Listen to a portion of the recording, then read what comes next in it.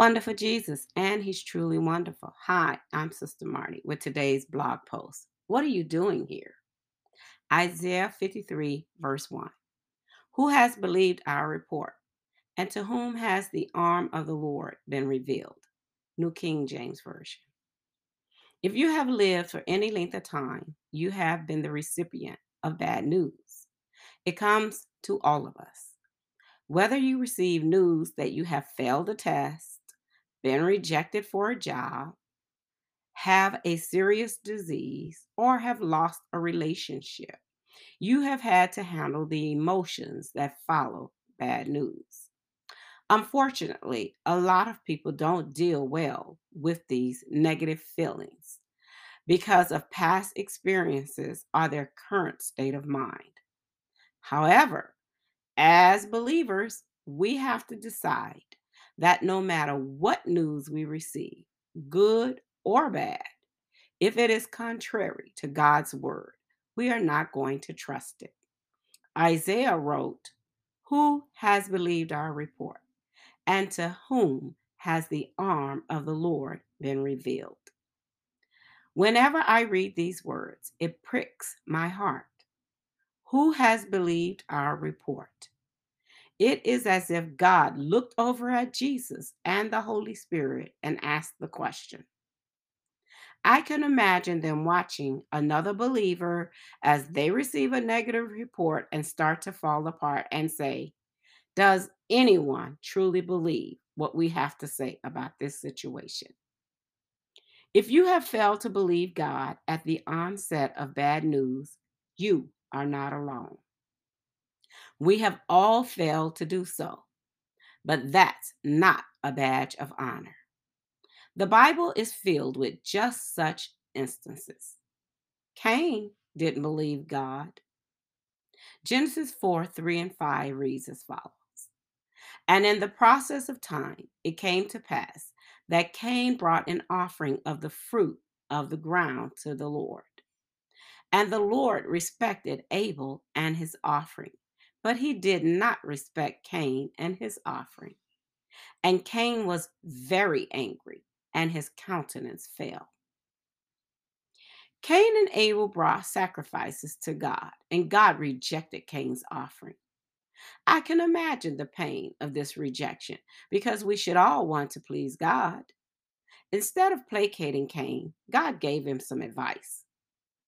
So the Lord said to Cain, "Why are you angry? And why has your countenance fallen?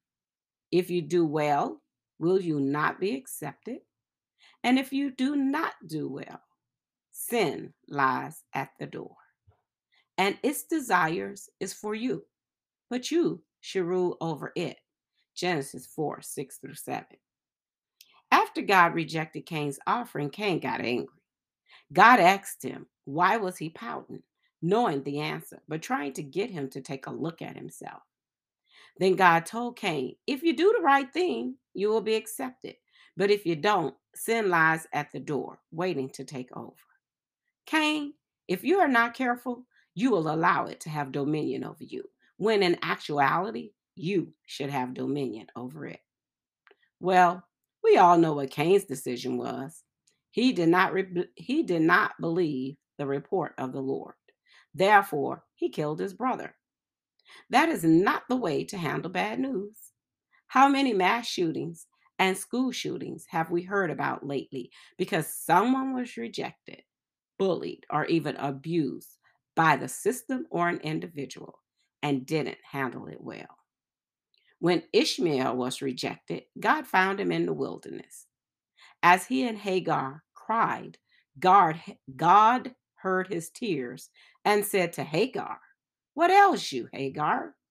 Fear not, for God has heard the voice of the lad where he is.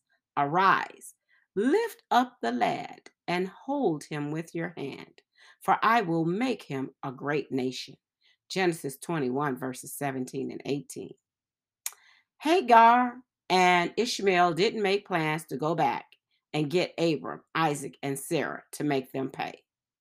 They chose to believe what God said, and his arm was revealed to them. In the Hebrew language, the word Zerah is translated to arm in the New King James Version Bible. However, it also means power, help, might, mighty, and strength. Because Hagar and Ishmael chose to believe God's report over their circumstance and feelings, they were able to trust that He would truly help them. And guess what? He did. Elijah was a different person altogether. God had chosen him, and he accomplished some great things for God. He even prayed that there would be no rain in the land, and the rain stopped for 3.5 years. One day, he had it out with the prophets of Baal on Mount Carmel. They had a let the real God show up contest, and his God, our God, won. God showed up so magnificently that his fire licked up the water that Elijah had excessively poured on the altar and burned the sacrifice. What a glorious day. Then the rain fell. Pretty impressive that a man can be used so mightily by God. It was a good day with the Lord. Then Ahab went home and told Jezebel that Elisha had killed all of her prophets. Jezebel was livid, and she sent Elisha a message. 1 Kings chapter 19, verse 2. So let the gods do to me and more also, if I do not make your life as the life of one of them by tomorrow about this time. Elijah didn't receive this death threat too well. As a matter of fact, you can hardly recognize the great prophet of God and this Elisha as being the same people, but they were. And how did he handle this news? He ran.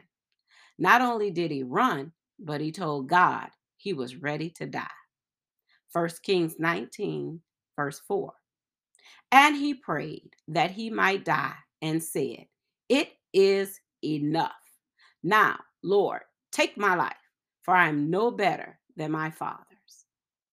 Elijah was weary from the battle, not just the exhibition on Mount Carmel, but the whole thing called ministry. So when he heard the words of Jezebel, his first reaction was to run away from it all. That's a whole different topic. I know that's not us. We would never run away, or would we? I say we do. We may not physically run away, but we run away in our hearts or in our minds. We may not say we want to die, but we start thinking negatively about ourselves, feeling as if God has indeed abandoned us. There have been times when I told God I didn't have it in me to fight another battle right now. Or I have said that I was exhausted and tired of always fighting. It happens. And it happened to Elijah. The beautiful thing about this situation is that God saw where Elisha was mentally and met him there and ministered to him. Then God straightened out his thinking. 1 Kings chapter 19, verse 13. Suddenly a voice came to him and said, "What are you doing here, Elisha?" Didn't God know why Elisha was in this place? Yes, he did. Just like God knew why Cain was angry. He knew why Elisha was on the run and at the cave. God wasn't asking Elisha about his physical location, but his spiritual or emotional location. What are you doing in this place where you have lost trust in me and in what I have to say about what is going on? How did you get here, Elisha? How did you get to where you are not trusting God and what he says about your circumstances? Again, that's a conversation for another day. I wish I could elaborate on this in greater detail, but suffice it to say, Elijah felt all alone and abandoned. He said he was the only one serving God, doing the right thing.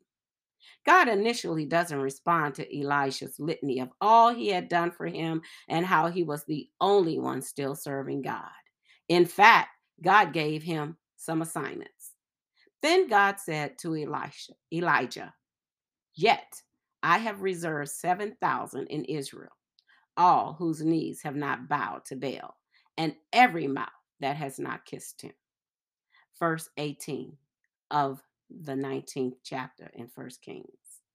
In other words, God told Elijah that he was not the only one serving him. There were 7,000 other people who hadn't compromised themselves with Baal, and God was going to reserve or protect them from the wars to come. One of those assignments God gave to him was that Elijah was being replaced with Elisha, and Elijah had to go and anoint him as a prophet in his place. Do you want to get to that position where God just decides to replace you with someone else and you have to mentor them? I don't. I have to rush and close, but I just want to remind us that we can't stop bad news from coming to us. We can't even control how much of it we will get, but we can control whether we will believe the report of the Lord and trust Him for help or whether we will give up.